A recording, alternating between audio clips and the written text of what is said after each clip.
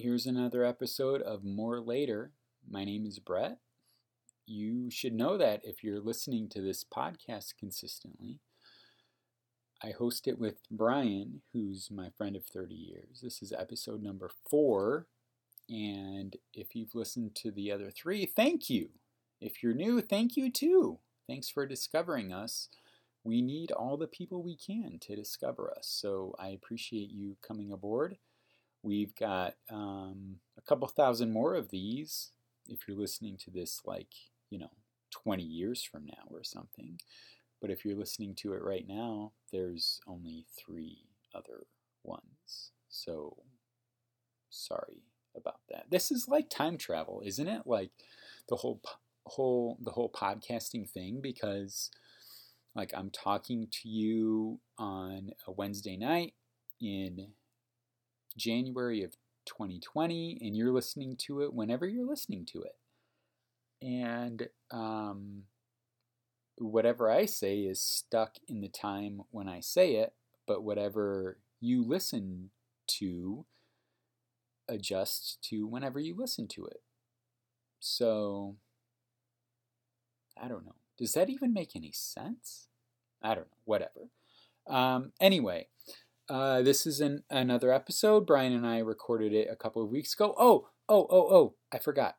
The other day, when I recorded this last one, I was kind of sick. And now you'll hear that I'm not kind of sick. I feel okay. I recorded it Sunday night. I was feeling crappy. I was feeling congested. I was feeling not quite the Brett Baker voice that millions of people love. I was feeling the Brett Baker congested voice. That voice is gone today, and I feel like I'm more like myself. My nose isn't running. My chest isn't congested. I feel almost normal. Almost. As normal as I get, I guess. So, the sickness, it's done. I think it was shorter than everybody else's sickness because I don't touch bathroom handles, and I keep a lot of hand sanitizer by my everywhere, I guess. Here's another thing.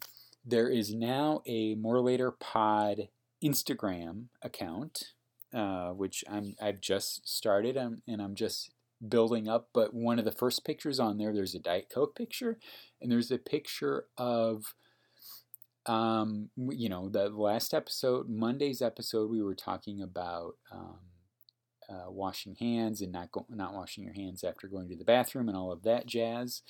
And then on Tuesday at work, I go to the bathroom, and what have they done Monday night? They have installed new soap dispensers in the bathroom in my building, and they're doing it throughout campus, throughout building. Literally hundreds of bathrooms throughout the campus are getting new soap dispensers, as if they listened to the podcast, heard, oh crap, soap is good. Soap helps prevent disease. We should do this. And then they decided to install new soap dispensers. So go to my Instagram. You'll see a picture of the new soap dispenser. Look, I'm new to Instagram. I'm figuring it out. I understand soap dispensers aren't the most exciting thing you've ever seen on Instagram, but it's a start, okay? So go to Instagram, like More Later Pod. I don't know. I guess you search for that. I don't really know how Instagram works too well. I have a personal Instagram. I've posted, whatever the word is, a couple of things. Anyway, More Later Pod. Go there. Follow us, whatever you do on Instagram. I don't know. Someday I'll be good at Instagram, and we'll post some pretty cool shit on Instagram. So follow us so you don't not see the pretty cool shit on Instagram, okay? But anyway, this is episode 4. We talk about some cool stuff, some interesting stuff. Brian is entertaining as always. I'm, I don't know, whatever. I'm who I am. Brian is who he is. 30 years together that it's taken us 30 years to get to this point of conversation. This is kind of a long one, a little bit longer than the other ones, but it's endlessly entertaining. And thanks for listening. Be sure to give us a 5-star review. For the love of God, just give us a 5-star review. Tell your friends. All you guys are cool. You're listening to the podcast. That tells me you're cool, which means you have a lot of friends, which means I read this thing the other day that Facebook has decided that instead of like 6 degrees of separation, like, that everybody is only 6 people removed from everybody else on Earth, that it's actually like 3.5 degrees of separation. So we're only 3.5 people away from telling everybody on Earth about this podcast. So if I tell everybody I know, and you tell everybody that you know, and they tell everybody that they know, we've got just about everybody on Earth covered. That's not that difficult to do. So if we don't get like 6 billion downloads of this podcast episode, I'm going to be a little disappointed. 6 billion.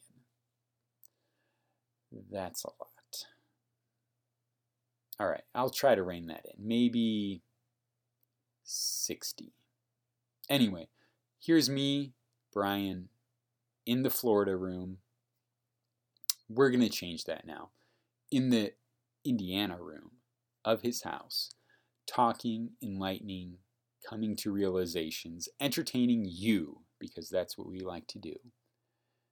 More later with Brett and Brian. You're listening to it right now. Thank you. So I went on that field trip to the Art Institute today with my son's 7th grade class, and I was the chaperone for a group of 9 7th graders.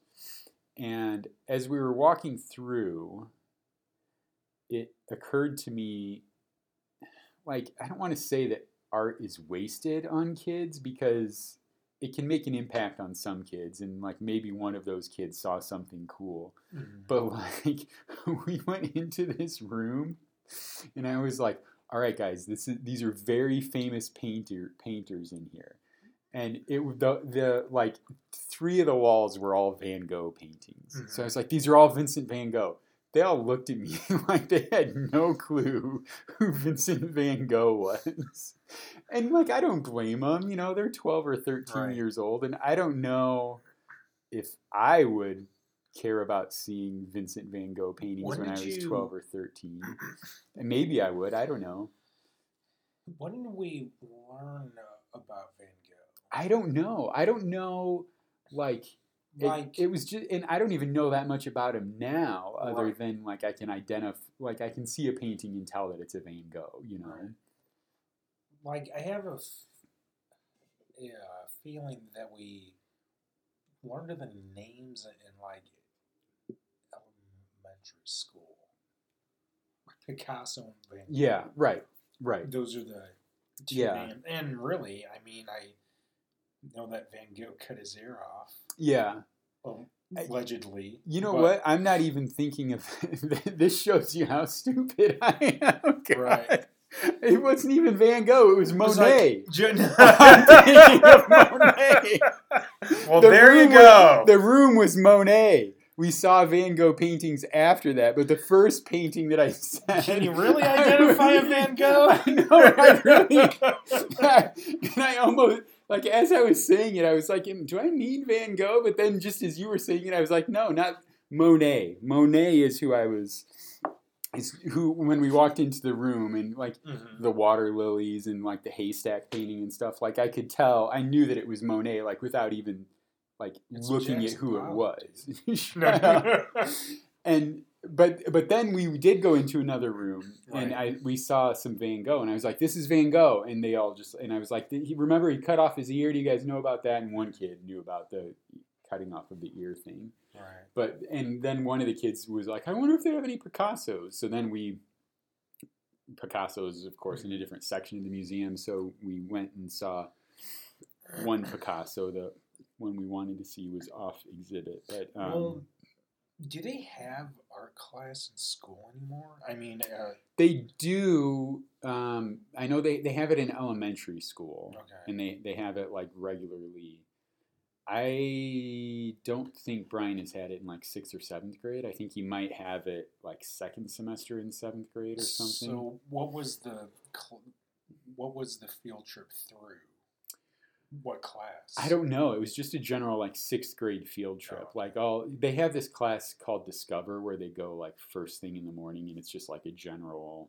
I don't know what they do, but yeah, kind of like homeroom. But then the teachers his teacher is his social studies teacher. Okay. So like she was interested in like Islamic art and like that stuff like that is what she was into, because that's what she teaches, but it wasn't like with an art class. The painting that made the biggest impact on them was that, I think it's a Seurat painting, the like Sunday at the Park painting, and it's like this huge painting. And when I explained to them that in the movie Ferris Bueller's Day Off, they come to the museum and they all stand there and they're all looking at this painting, and then it zooms in on the painting like, step by step. And a couple of the kids realized that, and they were like, "Oh yeah, I remember that," and so they thought that was cool. That and the American Gothic painting, and like everybody knows that, and so for the first half of the tour, a docent like led us and talked about different paintings, and she asked everybody like, "How do you guys know? Where do you guys know this painting from?" Like nobody could place where they knew it, but like a lot of the kids knew it. And I think that's interesting that like there's so few pieces of art like that that like everybody recognizes. Right. But I mean, they didn't know what it was called probably, or what it symbolized, or that it was painted in from an Iowa couple or whatever during the Depression, or anything about it. But at least they knew what it was, So, but I don't, that's more of a, crossover art into culture, pop culture thing, Right. I mean, we had art class through middle school. Right. Yeah, I remember that. I don't remember any art history in middle school type. I think we probably touched on it like a little bit, right. Just as part, the same way that in music class we learned about like Beethoven and, right. Bach and all those guys. Yeah. But I mean, I can't place any of them in time. Like like Van Gogh was before Monet, who was before Picasso, I think, and those are like the three big ones that I know, but I don't know, actually, maybe Van Gogh and Monet were. Didn't Picasso live until the late 20s or something? He was alive in the 20th century. I know. Right, I think he lived actually much longer than that, but. I can picture Adam cringing. Right now, as they're listening, I'm sure there's tons of art people who are like, "You guys are so stupid." I'm sorry, it's just not my thing. But I did appreciate. I mean, it was really cool to go there and see this stuff, and the docent that talked to us about a couple of Georgia O'Keeffe paintings and some Native American baskets, and the Nighthawk painting of from a diner in New York City, and the missile. Is that some I don't know. It just sounds like a fucking missile. Nighthawk. Yeah, it sounds like some 1980s USA Up All Night movie or something. But yeah, I don't know. It was cool, but I just thought, I'm glad that the 7th graders went, but I don't know how much they actually got out of it. But even if they just got one thing out of it, then it was worth it. They're seeing stuff that they wouldn't ordinarily see. Right, and I mean, I think at that age, it's more about exposure. Right. It's because they don't even know what casting that net, hoping to reel in a few. Right. They're like, holy shit, this changed my life. Right. Yeah. I mean, yeah. You don't know. That's right. Kind of like No, I mean, because for me to head in there is probably the equivalent of one of them heading in, That's what I thought too. Like because I I don't can't know. process Right. art, Yeah. and I mean, and take a friend Adam who would go in there and know how to interpret it Right. and like break it down. Yeah. And, I mean, it's all it's all relative. Yeah. And I think that's a good point about just exposing them to it. And a Right. lot of these kids, especially with how much it costs, although I did see, I think it's free for kids 14 and under. Yeah. But I mean, I think it's like $25 a person or something now. So a lot of these kids are just, it's unlikely that of all the things to do in Chicago, their family is going to decide to pay money to go see Right. this artwork. So it's good that the school like made it a point. Okay, I think so. Right. let's get them Right. in there for that. So I don't know. It was a cool trip, and it was also kind of eye opening though, and the kind of stuff that teachers have to deal with all day with 7th graders being crazy and stuff. So do they have the same? Are field trips the same? So I can, when we were in school, like in first grade, we took a trip to the circus, mm-hmm. and then in like 3rd grade to the zoo, Mm-hmm. or 4th grade maybe to the Sears Tower. Actually, 3rd grade was Sears Tower. 5th grade was an overnight trip to Indianapolis. Okay. 6th grade, I think, was like Lincoln Park Zoo, Mhm. and I'm pretty sure it like fell apart after that. Yeah. I think my next field trip was at in VU Latin class to see Cleopatra Yeah. at Navy Pier. Yeah. Which is interesting. Yeah. But I mean, do they have those like same trips?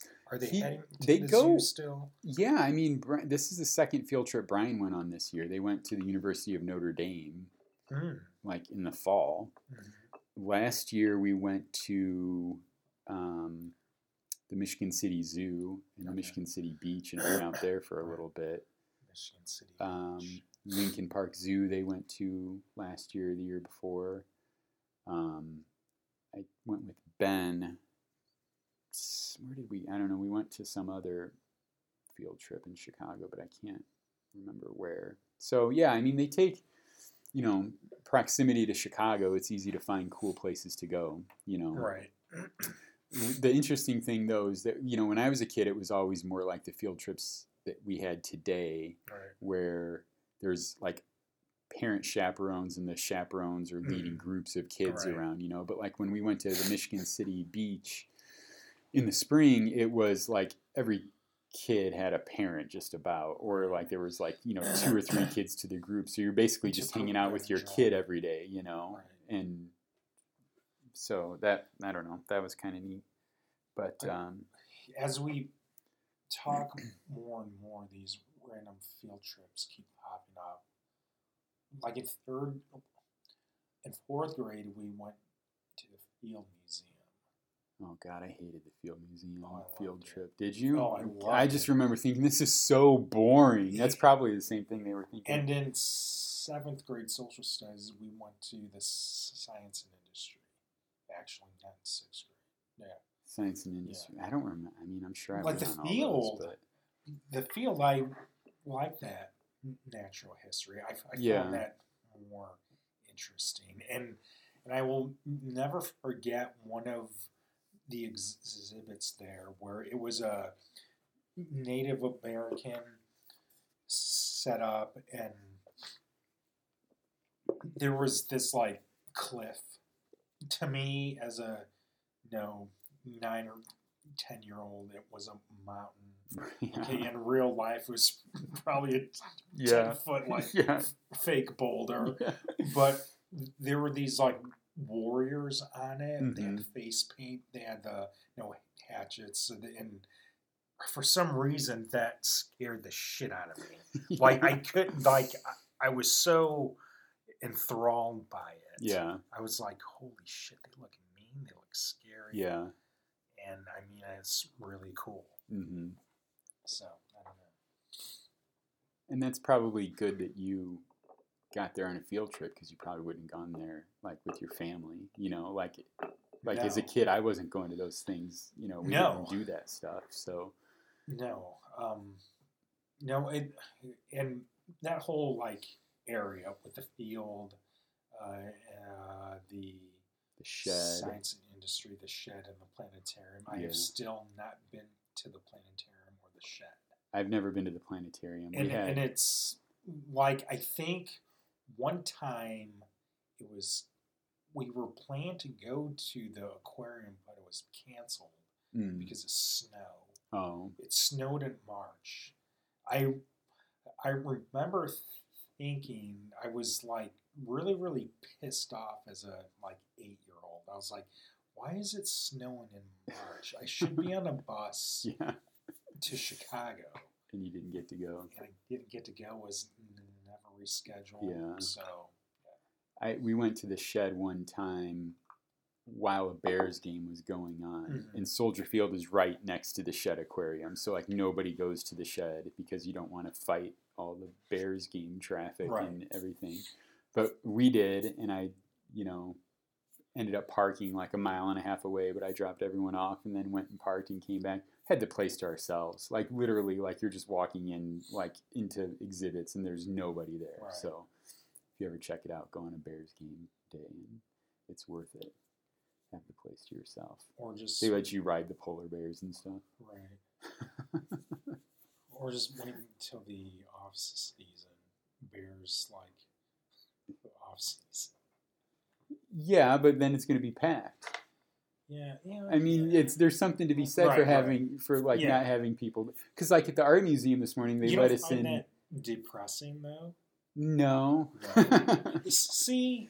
We got to ride the teacups by ourselves at Disney World because we were there at like 2 a.m. and it was freaking awesome.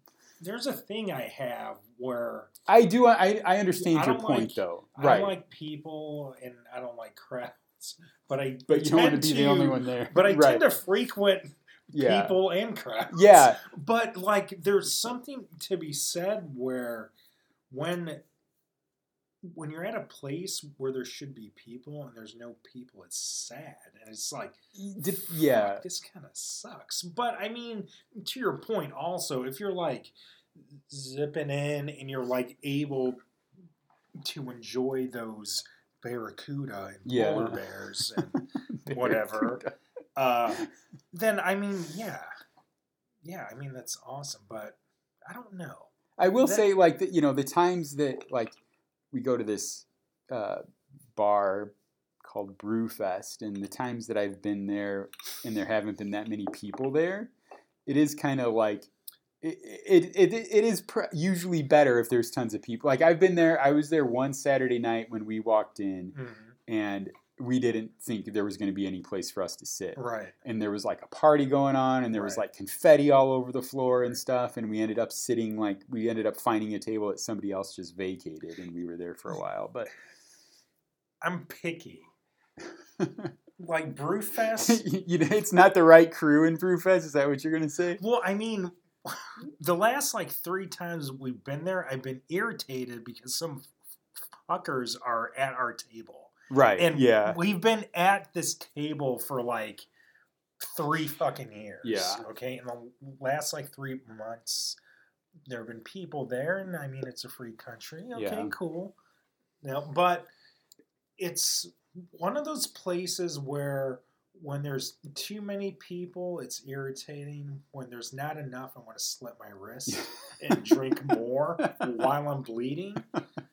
So yeah, I mean, I'm kind of you're walking the line there. Yeah. I am. Yeah.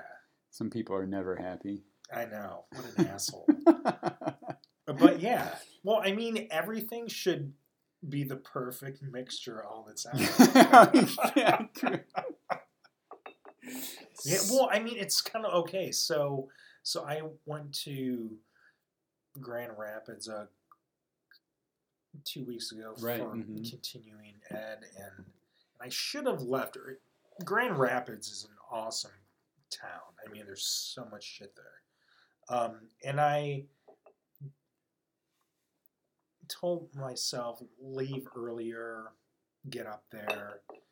I get caught up in football, and I'm like, oh shit, I gotta fucking go. So I planned these kind of bar hopping evening. Yeah. Okay. But by the time I got there, I mean, it's Grand Rapids, so shit closes at 8. Especially on a Sunday night. You're going up there on Sunday 8, night. 10, or 2 a.m. Yeah. Okay.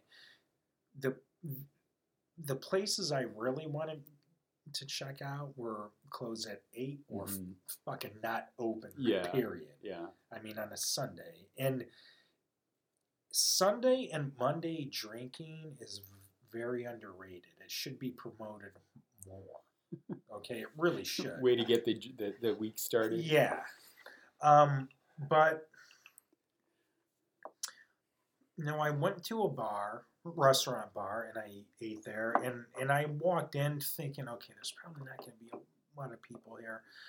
There were people there. It was a nice amount, and then I had 3 drinks there, and I took an Uber back to the hotel. I thought, okay, the hotel bar said it was open till midnight. So I get there at like 10:45.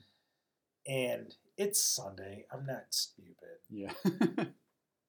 There's me and 2 other people there. Yeah. And I mean, it was depressing. I was like, fuck, what am I doing here? Yeah. Like, but they had good alcohol. Yeah. So, I mean, it kind of evened out. Well, Mark Maron always talks about how when he's on the road doing comedy and he ends up in like some hotel like way off from wherever and there's nothing to do and he just feels like so isolated in his hotel room. And well, I mean, I guess he doesn't drink anymore, so it's not comparable. But when I went to Des Moines in July for a Saturday night, and I was by myself at the hotel, and I was driving to the hotel at like 10 o'clock at night, and I was like, man, I haven't been in a hotel by myself like ever before. And I thought, oh, maybe I'll just like go get a drink first before I go to the hotel, like if there's someplace nearby. The hotel that I chose was in this like suburban like office park. There's nothing around. Right. Like it was like all chain fast food, like Applebee's type stuff. All of that stuff is closed. There's like, you can't even tell the stuff is there because like all the lights are out. I drove by this shopping center that I didn't even know was there until the next morning when I drove by it again and saw it. But so I go back to the hotel and I'm like, man, I'm not really tired. I don't want to like, I don't want to just like watch TV. And so I was like, but then there's like no liquor stores to go around and get anything to drink or anything. Right. I don't want to spend half the night driving around looking for something. Right. So I ended up buying 2 bottles of beer from the like mini mart inside the hotel lobby. Yes. And like a package of grandma's chocolate chip cookies. So I'm sitting in this. Were you brown bagging it? No. I'm sitting in this hotel room by myself outside of Des Moines with a bottle of beer and some grandma's chocolate chip cookies at like Saturday night at like 11 o'clock. And I'm just thinking that I just feel like this is as bad as it gets. Like, no, actually, it felt. Look at it. What made you feel bad was the travel, because beer and cookies. I mean, what? No, fucking else. Right. Well, yeah, but I mean, it just felt so pitiful. Right, like I'm trying to like find somehow to like not make this like. Not suck, but like make it a little bit better. And like, I just can't, there's nothing to do. Like, I just, I was hoping to like see a cool bar or see a cool restaurant or like, I don't know, just. You gotta do the research beforehand. Well, that was the thing. Like, right. I didn't know I was going until the day before. Right. And it was, and like I was busy the night before, so it was just like, you know, I just got up and went, and I didn't even know where the hotel was going to be until I think I got it like that afternoon or something. Like it was like really last minute. But I don't know. If I'm going someplace, I'm going to check it out beforehand most of the time. But this was such a last minute thing. So not a knock on Des Moines. I mean, they had one block that looked pretty cool. But like, I did a few audits out there. I mean, some long ass time ago. I mean, we're talking like 15 years back. Yeah. But there were some cool things out there. Yeah. I mean, I think Des Moines. I think, and that's the thing. Like, you have not to, you know, if you're listening in Des Moines, I'm sure it's a great little town, but you have to take these things in degrees. Right. You know, you have Chicago, you have Memphis and Nashville, and then like the next, you know, Grand Rapids is probably below that, and then like Des Moines is a couple rungs below that. You know, my friend Heather she'll take road trips, and she has a knack for finding something cool everywhere. Where she goes. Yeah, it doesn't matter. I believe that. Like, you can go anywhere, and it's interesting. I mean, she finds something. Yeah, and it's always something like, wow, I didn't realize that was in Jeroviak, South Dakota. Right. I mean, I just totally made that up. But that was good. Yeah, sounds like a nice, you know, Eastern European ethnic town, Jeroviak. Yeah. Doesn't that make you wonder, though, like the kind of places around where we live that you're missing out on? Well, that like people from outside who might do the research and find, hey, that place is actually pretty cool. Yes, like as simple as that makes me wonder, like how travel is. Like, people travel internationally, and that's awesome. I mean, that's awesome. But then, you know, they'll say, well, the U.S. sucks. There's nothing here, blah, blah, blah. It's like, actually, you can travel your whole life in the U.S. It's a pretty big fucking country. Yeah. There's so much cool shit. Yeah. And something as simple as this may not get your juices going, but there's this like wild bird sanctuary in Chesterton.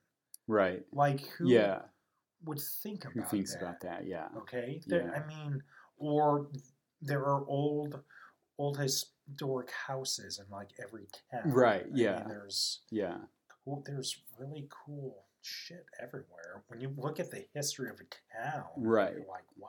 Yeah. Kind of get a good feel for it. I mean, stuff like that just makes me want to travel more, and it kind of, you know, drives me crazy when time goes by and I haven't been anywhere, or I don't have plans to go anywhere or whatever, you know, because it doesn't even have to be anything extravagant. Like a freaking weekend to Grand Rapids can be a really good time. Well, we should do this summer, actually, if possible, is take a week or so and drive but do the podcast in a different town. Yeah, that would be cool. Yeah, podcast on the road. Mm-hmm. All right, well, by then we'll be podcast veterans instead of stumbling our way through.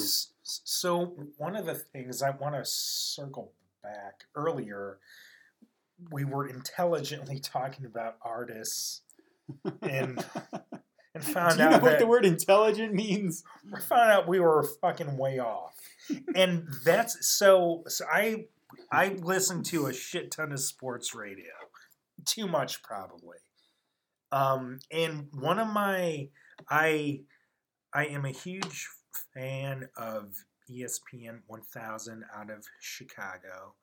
So Cap and Company, Carmen and Yurko and Waddle and Sylvie, and the J Hood evening show.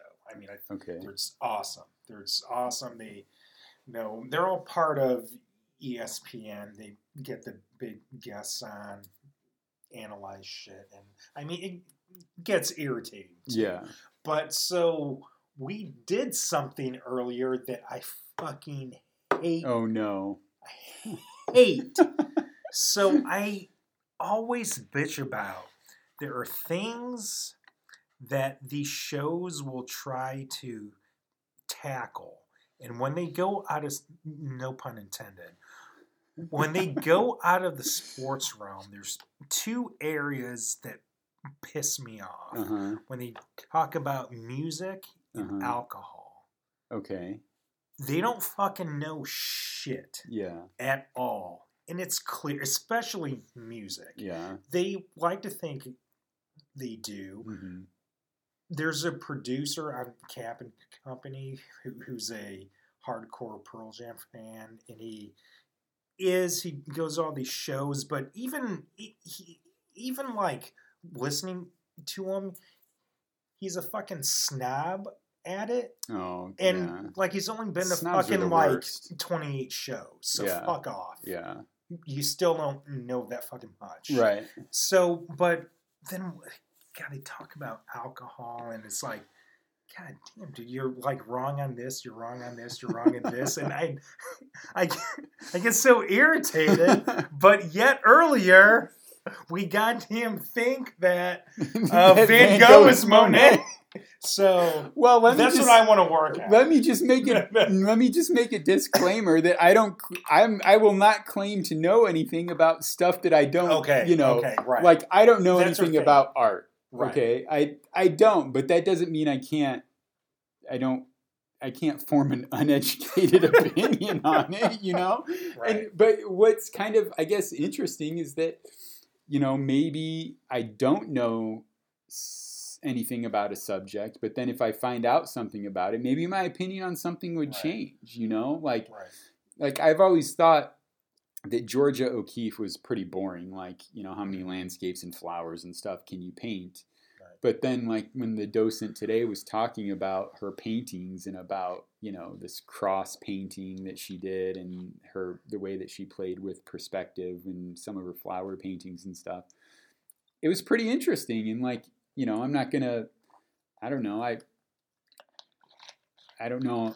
I would like to learn more about Georgia O'Keeffe. I don't know if I would like to enough to actually do it, right. But like to actually make time to do it. But she is interesting, and I do have a new respect for her. But I still don't really know that much about her, other than like I kind of prejudged her unfairly. But, right.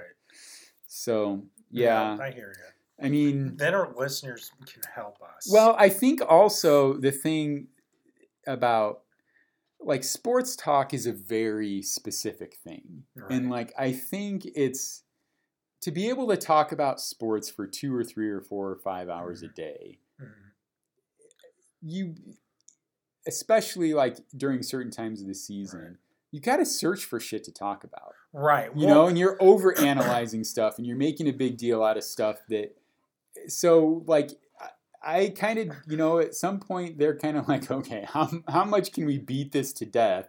Right. Let's, Well, Carmen and Yurko are experts on branching out. They can talk about anything. They're awesome at it. But like Radio Gold is when something happens. Right, yeah. And they can speak that thing to death for like 5 days straight. Right. So, like, examples. So, I swear, there were like 3 days straight. So, like, Mitch Trubisky, the Bears quarterback, he had this press conference and he said he was asked a question about the like outside noise, tell him that he sucks or whatever, and he said that he had all the TVs turned off in Hallis Hall. So I don't know if he was just saying it yeah, off the cuff. right. But everyone took it so fucking literal. Right, yeah. And they talked about it for like 3 days. Yeah. Oh my God, it makes them mentally weak. Yeah. Oh my, like, and I mean, the best thing, what can ride out is when an athlete like cheats or does drugs or something. Yeah. Holy shit. Oh, yeah. It's like, because then you have gold. You have sports and ethics and you know crime and punishment and all of that stuff to look at. But I listen over and over. Yeah. I mean, I just like the analysis of the actual game. Yeah. So today at the art museum, I had this thought when we were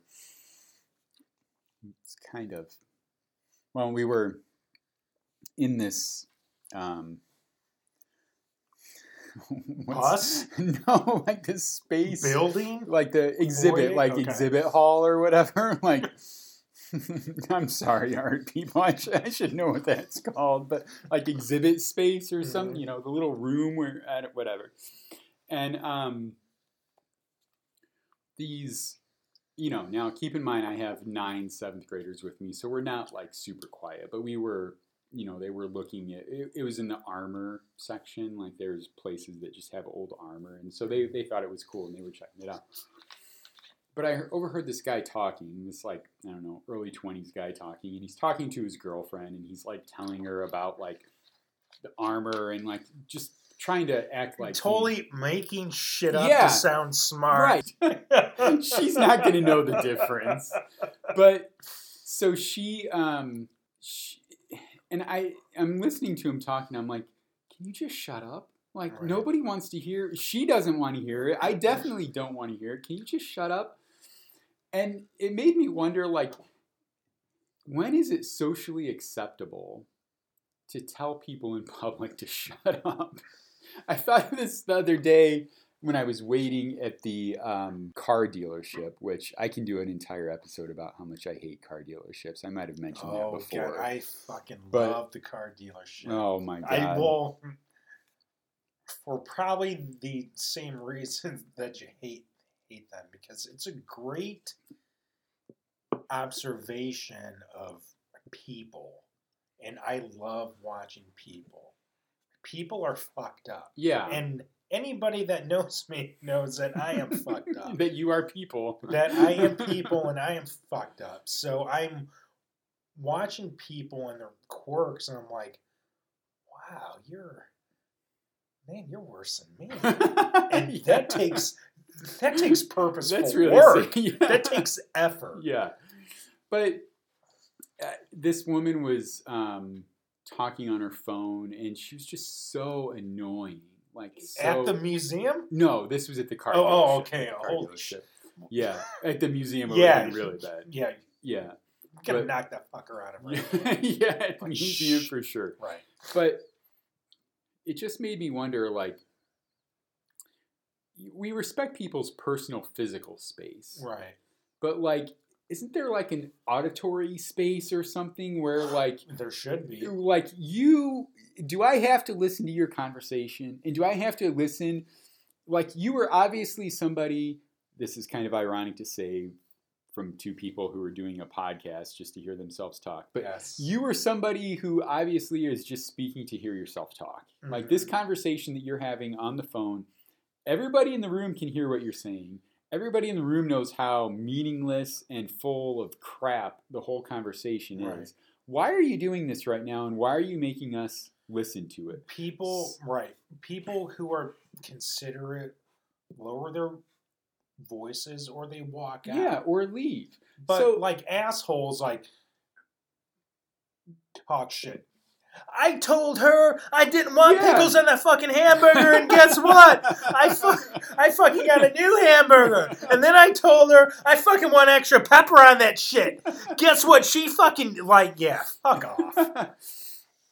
So I just want to know, like, at what point can you just go up to somebody and be like, "Can you just shut the hell up? Right. I don't want, please, like, you're annoying everybody here," and like I obviously you can always do that, but there's going to be repercussions if you do it. But there should be like some socially acceptable thing where you can go up, like everybody agrees that once it reaches a certain point, somebody has the right to go up there and tell that person to shut up. I have a friend that rides the train every morning, and he's ridden the train.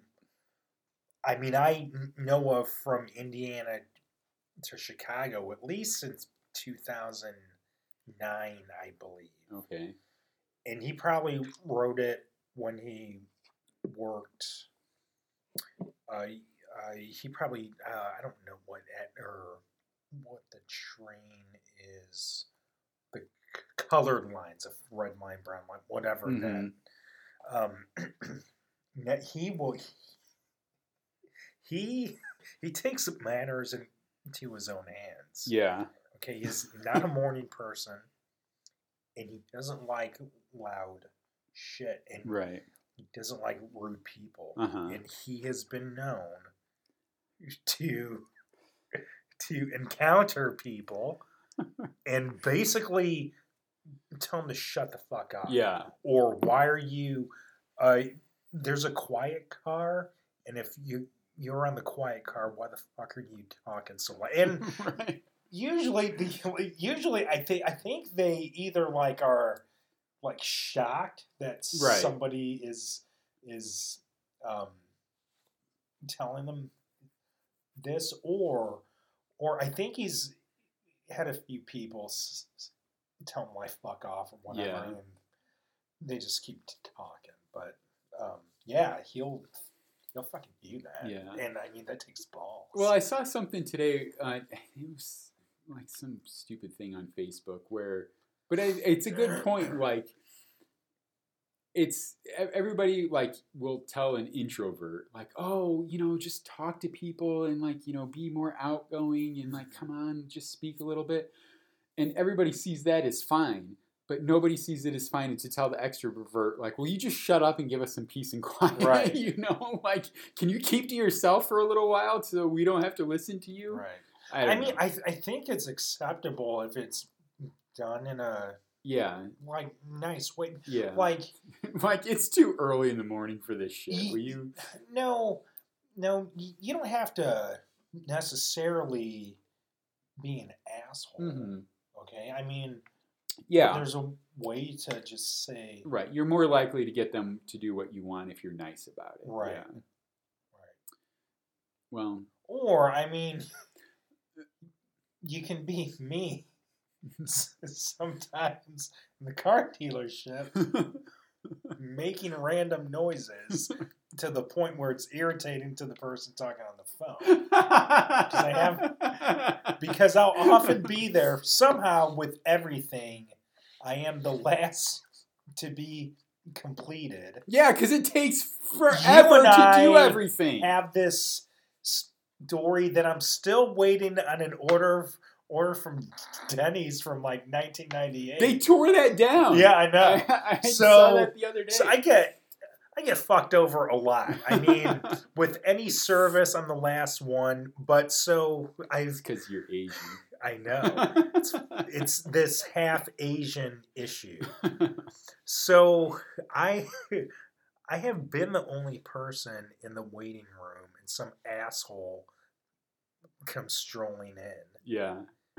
Screaming on their phone, and I start making random noises. Yeah. And they start to look at me, and they get the fuck out of there. Because I don't want a verbal confrontation, right? But they're more willing to get the fuck out of there if they think they're in a place with somebody that might not be right. That's right. So either be so loud that they can't take it, or just be so crazy that they're like, for self-preservation. Barking and like loud, high-pitched noises can really impact you. I would think so. Yeah, you start barking at people, that's going to get their attention for sure. Or one of the things that also works is like listen, like purposely. Oh, these drop on their conversations. Yeah, they like have to know that they can be heard, but suddenly if they notice you hearing them, shit, it's a fucking Travis. Yeah, that would be hilarious. Where's my privacy? But when you start to look at them and lean in, kind of, or then they get the hint. Or like, what if you started reacting to what they were saying and like, that really happened? That'd be awesome. And I've noticed in places, at the dealership at I went to Meijer. What the fuck's today? Tuesday. I went to Meijer Sunday. Assholes really love to use speakerphone. Oh, God. Like, so I almost got run over by this electric cart user because he was busy. He was making this thing roll while trying to answer his phone. Gosh. And he put on fucking speaker. So I hear this screaming match over I think green beans. So which almost caused me to get fucking run over. Yeah. But why do you have to put speakerphone on in public? Yeah. That's just saying, look at me. Right. Yeah. I am an asshole. Yeah. Please look at me. Yeah. Yeah. I hate calling people at work and having them answer on speakerphone. Because sometimes I just say crazy stuff at work. Oh, yeah. And I don't know who's in your office with you. And I might say something inappropriate or making fun of a student or saying something that I shouldn't say that I don't mean for anybody to hear except the person I'm talking to. And if you have it on speakerphone, now all of a sudden other people know what I'm saying. Although now I guess I'm saying it on a podcast listened to by millions. So everybody's going to know it now. Right. And oh, well, that's the chance you take. That is how it goes. All right. Well, there was something else on my list of things that I thought fed into that pretty well. While Brett is looking that up, I would like to take a moment to mention Lang Ice out of Hammond, Indiana. The best ice that you can possibly have in a drink, whether it's water, iced tea, pop. I know pop is on the outs. It's got sugar, whatever, or alcoholic beverage of your choice. Lang Ice, Hammond, Indiana. Buy it at your local Strack and Vince Hills. Man. You will not be disappointed. And yes, I am going to try to mention Lang Ice on every podcast. Man, you're becoming a natural on these ad reads, man. You're just but that's what I do. It's fantastic. When I like a product, I fucking promote it. But can't you like something a little higher end than Lang Ice? If we getting good with Lang Ice, all we get is free ice, and you have ice in your glass. I'm not gonna bitch about it. Okay. Yeah, but I mean, I don't know. Do you ever there's got to be something else we can promote. No, I am so pissed that there's not Lang Ice at more gas stations and Walgreens. How often are you buying bagged ice? Every week. Really? Yeah. For what? Well, I mean, I mix cocktails with Lang Ice only. And I pretty much... That huge cube in your glass is not Lang Ice. No. I don't care how nice they are. They're not making that specialty ice cube you're drinking right now. But I have had alcohol in this podcast with Lang Ice. That was our best episode. This is what Brett is referring to is a king ice cube that I made myself with spring water. Water and cold. The two ingredients in every ice cube. It has to be fucking spring water. It can't be tap water. It's going to fuck up your alcohol. But anyway, so So fucking laying ice, like, okay, laying ice is Rocky. Home City Ice is Apollo Creed. Okay, talking all that shit, and it's an inferior product. Does Home City Ice talk? Fuck Home City Ice. Fuck them. I must have missed the part where Home City Ice is talking shit. Home City talking shit because they're everywhere. Home City. The ice company's not talking to fucking anybody. Home City Ice is everywhere, and I don't understand. And the only They're thing everywhere in a American flag glitter. The only thing I can fucking get is that they have excellent marketing and contract people to fucking get in anywhere. It's shitty ice, and nobody wants shitty ice. So go to the Superior laying ice. Is that? I don't even know how to respond. Do you use ice? Do I use ice? Yeah. I don't drink any. I hardly drink anything at home. We've already gone over my Diet Coke addiction, right? And I don't put ice in my beer, right? No, I get ice out of the refrigerator or out of the freezer, like the ice cube maker. It's not laying ice, but it's cold and it does the job. Change over laying ice and feel how refreshing that drink is. All right. Well, now, I mean, you've been singing the praises of laying ice for quite a while, and I am somewhat intrigued. So this goes back to 2011,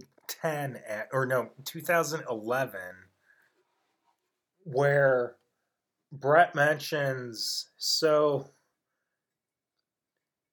you have an ice preference. And he just found out that I was a huge fan of laying ice and couldn't wrap his head around that ice is a big deal. So, but I'm quirky like that. There is ice impacts, especially alcohol. Ice impacts that alcohol. But what are the variables? I mean, if they're just, I guess, the purity of the water, but I mean, it's frickin' water under cold. Okay. I guess the shape. Yeah, the shape. Okay. So laying ice has a cylindrical shape, and there's a hole. There's a hole in the middle which makes for a more even melting pattern. Home Shitty Ice. More even yes. Pattern. Home Shitty Ice fucking melts. We're gonna get sued. We're gonna get sued by Home City Ice. I don't fucking give a shit about Home Shitty Ice. Home Shitty Ice is ice chips that fucking melt on contact. And when you're mixing cocktails, if ice melts on contact, that's dilution of your cocktail that's out of your hands. Yeah. So I will say you'll have a more watery cocktail. That makes sense. Okay, when you're mixing with laying ice, it just chills it. With Home City Ice or with it will melt, it will make it more watery. Then if you're using home ice, which is okay, you kind of run the risk of, if you're using an ice machine, you have that like fishy ice smell, which can get into your drink and it fucks it up. So that's why I use spring water for the King Ice cubes. Yeah. Because there's no odor. I've seen these things that are supposed to be like ice to keep your drinks cold, rocks? But not. Yeah, like basically rocks. Those are fucking pieces of shit. They're not as good. No. They don't stay cold long. Okay, I was wondering because they don't water down. I don't like them. They don't water down your drinks. right? I mean, because there's nothing melting.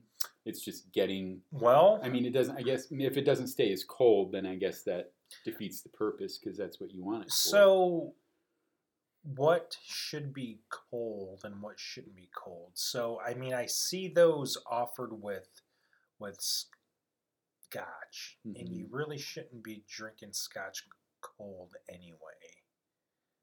Okay. So, with bourbon or rye, that's a preference. So, if you want it, if you don't want to compromise the purity, you'll have it neat, okay, which is no ice. If you want that burn a little less, you'll add a little bit of ice. I've been drinking rye. I've put a king cube in it to just level it off. And there's nothing else in that glass besides ice and rye. Right. You're just drinking the rye. Yes. All right. And I'm drinking, I started off with a Sagamore rye. Then I went to a Wild Turkey rye. I'm drinking the fabulous Lake Street Express Session Pale Ale from 18th Street Brewery in Gary, Indiana and Hammond, Indiana. And it is fantastic. I've had 2 of them. I'm about to break open a 3rd one, I think. Excellent.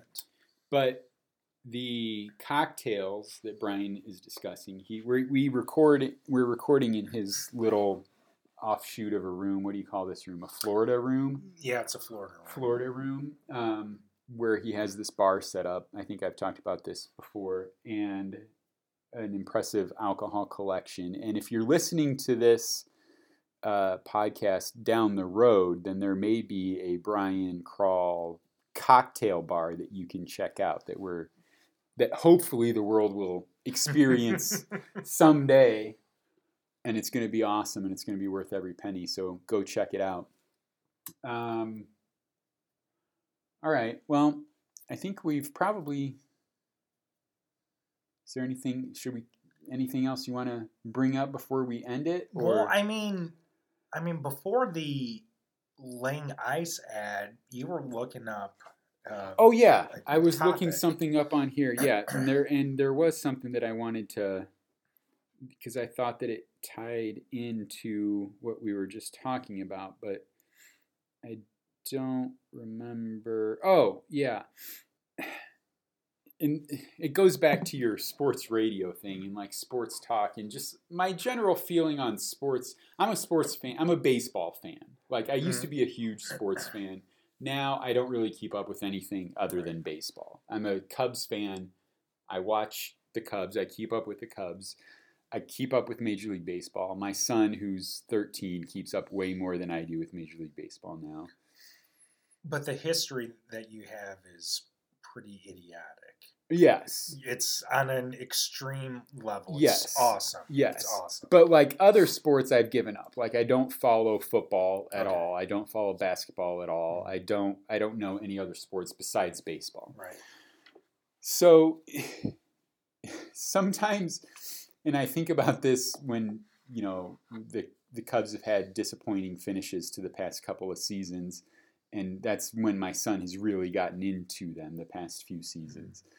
And, you know, I try to tell him, you know, oh, you know, don't worry about it. You know, there's next year, you know, they had a good season, whatever. And like, you know, he's 13 years old. So, you know, he's going to react however he's going to react. It's very important to him and whatever. And I think back to like, you know, when the Cubs won the World Series, it was a huge event for me. And like, it was, you know, it dominated my thoughts for like a month or whatever. And like seeing them do it was just like this colossal release of like just everything. But like, when I think about what made it special, it was the personal stuff that made it special. You know, it was my experiences of watching games with my dad and going to games with my dad and sharing that experience with my dad and my family and then my kids and then like and watching the last out of the World Series in the basement with my 3 of my kids and, you know, recording their reaction and like my one son who doesn't even like baseball crying after the Cubs won the World Series because he understood how big of a thing it was for me and for my dad. Right. And like he doesn't even care, but he was just so moved by it. So, and like after the Cubs made it to the World Series, my kids and I went out to see my dad at like 11 o'clock at night or whatever it was. We drove like 30 miles, 25 miles just because I had to see him and I had to be like, you know, they made it, you know. So anyway, all of this is leading to, why do we care about professional sports at all? Like, why do I care if a bunch of strangers, a bunch of men who I don't know, can hit a ball and score more runs than the other team? Like, if you think of it on like a molecular level like that, it makes no sense at all. 0 sense. But I think that I've already given the answer, essentially, is that it doesn't really have anything to do with the team at all. It has to do with you and your own personal experience with that team, or, you know, that you've experienced while doing that. That's why I don't understand it. I always wonder, like, people who, I'm only a Cubs fan because my dad was a Cubs fan. And because my childhood was watching Cubs games and I have that experience. Without that experience, I don't know how I become a fan of anything else. And I think that's why I like the NFL less, and I like the, you know, basketball less, because that just wasn't as much. I mean, I watched it with my dad and stuff like that, but it wasn't as much of an experience. Right. That's how, like, so kind of like you, my dad raised me on the Cubs and Bears. Yeah. Okay. And people that know me know I am really into baseball. I'm really into football. Mm-hmm. But the anomaly is tennis. Anybody that knows me, that's right. You're into tennis. I love tennis, and I got into that by myself.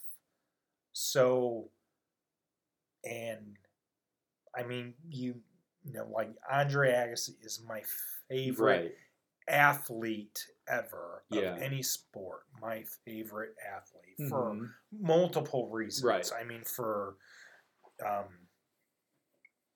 like his physical gifts, his, like, you know, earlier on having to overcome the choker label. Right. He would check out. He like got fat, sorta, and came back. Yeah. And he was gone for a few years. He had all the, and he through the whole thing. I mean, he hated tennis, and he was only into it because his father forced him into it. So I mean, there's all these like storylines that, and then he comes to this kind of thought that, well, I mean, if I didn't have tennis, which I hate, then I couldn't do what I love, which is all this charity work, charter school. So it's a very interesting journey, for that athlete. Yeah. But yeah, I mean, we just have this emotional investment, as Jerry Seinfeld stated, in the uniforms. We cheer for the uniforms. That's what was going to be my next point. Yeah. We cheer for the team, but it's, for some reason, it's this escape. Yeah. And this emotional investment in the, like, I disagree with what Seinfeld says, because for tennis, I mean, you are investing in that person like you know them. Right, and that's a solo sport. Right, but I mean... And the person is the team. Think of, like, during our childhood, we invested in Sandberg and Andre Dawson. Right. Yeah. Mark Grace and fucking Rod Beck, the shooter. So, yeah, but when when Greg Maddux left to go to the Braves, I was still a Cubs fan. And when Mark Grace left to go to the Diamondbacks, I was still a Cubs fan. So it always makes me wonder, like, let's say, and this will never happen, so maybe it's just like a ridiculous thought, but what if like all 25 guys on the Cubs were traded to other teams, to the same team? What if the Cubs and the White Sox just switched personnel? Right. So next year you have Javi Baez and Chris Bryant and Anthony Rizzo and all those guys playing for the White Sox. And for the Cubs, you have Tim Anderson and all the White Sox guys playing for the Cubs. Am I now a Cubs fan, even though it's all White Sox players, or do I follow Rizzo and Bryant and all those guys to the White Sox?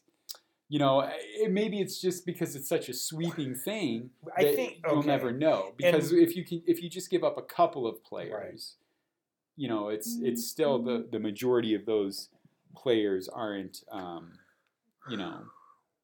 We've had the luxury of being friends for 30 years, and I know that when we first met, it was all Cubs. It was Cubs only. That's what I perceive as we've aged. You know, we've really branched off into following other players. Right. So I think I mean,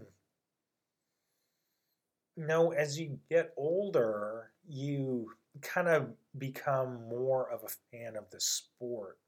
Right. Sort of, rather. I mean, although listening to sports radio, there are still some maniacs out there that are like 50 years old that like just are hardcore for the Chicago team. Right, yeah. Yeah. So, I don't know. It is, I've always wondered, like, you know, it fades away. I mean, watching North Carolina win NCAA tournaments, memorizing their rosters. After a couple months, I'm just like, okay. I mean, I've and which kind of helps me because after the 2008 Cubs were for the second consecutive year swept out of the first round. Yeah, that was an eye opener where I thought, no, it really doesn't fucking matter.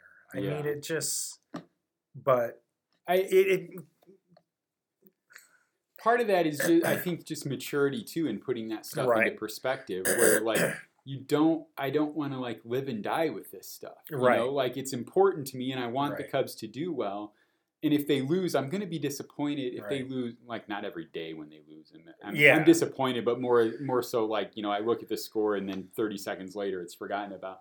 But like it was really disappointing to see them lose in the wild card game the year before last. And like for the rest of the night, I was disappointed. Maybe like the next day, I thought about it a little bit. But by the second day, it's like, all right, well, that's done now. And now, you know, I actually thought, well, good. Now I have like 3 hours a day freed up for the next month that I wasn't going to have because I was going to be watching these baseball games, you know? I mean, it's kind of a combination. Since Agassi retired, I'm a huge Roger Federer fan. Yeah. And I mean, it was in the time span where he was winning everything. And so I'm more mature. But then I find myself in a Grand Slam final setting the volume button to 18 because that's the amount of games he would need to win total to fucking win the match, possibly. Okay, that's awesome. If it's 3 out of 5 sets and there's no tie break. That's awesome. So I've kind of matured, but I mean, I'm still a total couch slapper. I mean, it just watching a tennis match with me is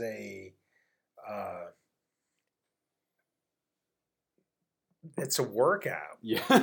Still. I mean, I'm drenched in sweat. I'm screaming. I lose my voice. I'm punching the couch. I'm changing the channel. I go out and do something, but I come back to it because I can't, like the Wimbledon final this year with Federer Djokovic. Like,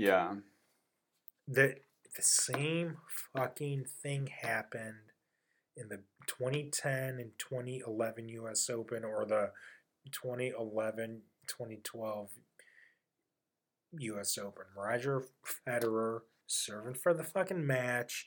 Djokovic going for broke, and he comes back and wins. Fucking Roger Federer, this Wimbledon, 2 fucking match points on his serve, playing not to lose like an old man, and he fucking loses. Oh. I was so fucking pissed off. I'm 41 years old. Yeah, why does it matter? I was so fucking pissed. The crazy thing to me is when it happened a few years ago that all of these people are now younger than us. Yeah. Like, it made more sense when they were older than us. Right. But, like, when like, all these athletes are younger than us because we're old men in athlete speak, you know? Right. Like, if we were Major League Baseball players, we would be washed up, you know? Right. The only, like, athlete that's older is Tom Brady. Right. I mean, really. Yeah. Well, and some fucking random kicker. Aramis Ramirez, who used to play for the Cubs, was the first Major League Baseball player in history born after us to make it to the majors. And he's been retired for a few years. Right. You know? And I remember you pointed something out, like Darlene Castro was the first pro born in the 90s. That might have been right. Yeah, because he came up in 2010. Yeah. And now I think there was somebody this year born in 2000 that played in the majors. Right. Well, I mean, there was the Nationals player Castro or Soto, Juan Soto. Yeah. Not Ken. But he was late 90s. Yeah. He just turned 21. Yeah. But I mean the like joke was in the NLCS he couldn't drink. Right. Yeah. In the celebration. Yeah. So I don't know. I mean, I'm not that I'm going to stop cheering for the Cubs or, you know, it's just if I think you can't, it's just one of those things you can't think about too much. Because if you think about it too much and you analyze it, like, it doesn't make sense and it takes away the fun of it. Exactly. But like if you think about it, it's just like, why do I care? I don't. But in tennis, it's getting harder. I went from 88 to 06 rooting for Agassi. 06 till currently rooting for Federer. I have nobody now. Yeah. I mean, Djokovic is awesome. I don't know. He just rubs me the wrong way. Yeah. Nadal is awesome. Rubs me the wrong way. Yeah. There's the Zverev brothers are okay. Medvedev is but there's like no. Not the same. Yeah, it's not the same. And to be like nationalistic, which tennis is. Right. You want to not fucking rooting for Jack Sock. Yeah. Or, I mean, come on, or fucking John Isner. Like, these guys aren't going to win shit. Is Jack Sock a real person? Jack Sock is a real U.S. tennis player. Sorry, Jack Sock. I'm not familiar with your work. Yeah, Jack Sock, I'm sure you're fucking cool, but the wave of U.S. tennis is on. No, it's past life support. Yeah. I mean, it's pretty fucking bad, and it's a sad state of affairs in our country. Well, on that sports country. On that uplifting note, we'll wrap up this episode with an endorsement of Lang Ice, and I think this might be the first time we haven't mentioned Coca-Cola. So. Be sure to drink some Coca-Cola, too. They need your business. With your Lang Ice, because that is a refreshing drink. Coca-Cola and Lang Ice. And if you don't want to do that, at least, subscribe to the podcast. Leave us a 5-star review. Let us know how great you think we are. And how great you think you are, too. Because you're a listener, so you are great. And until we talk to you again, have a good day. Thanks for listening.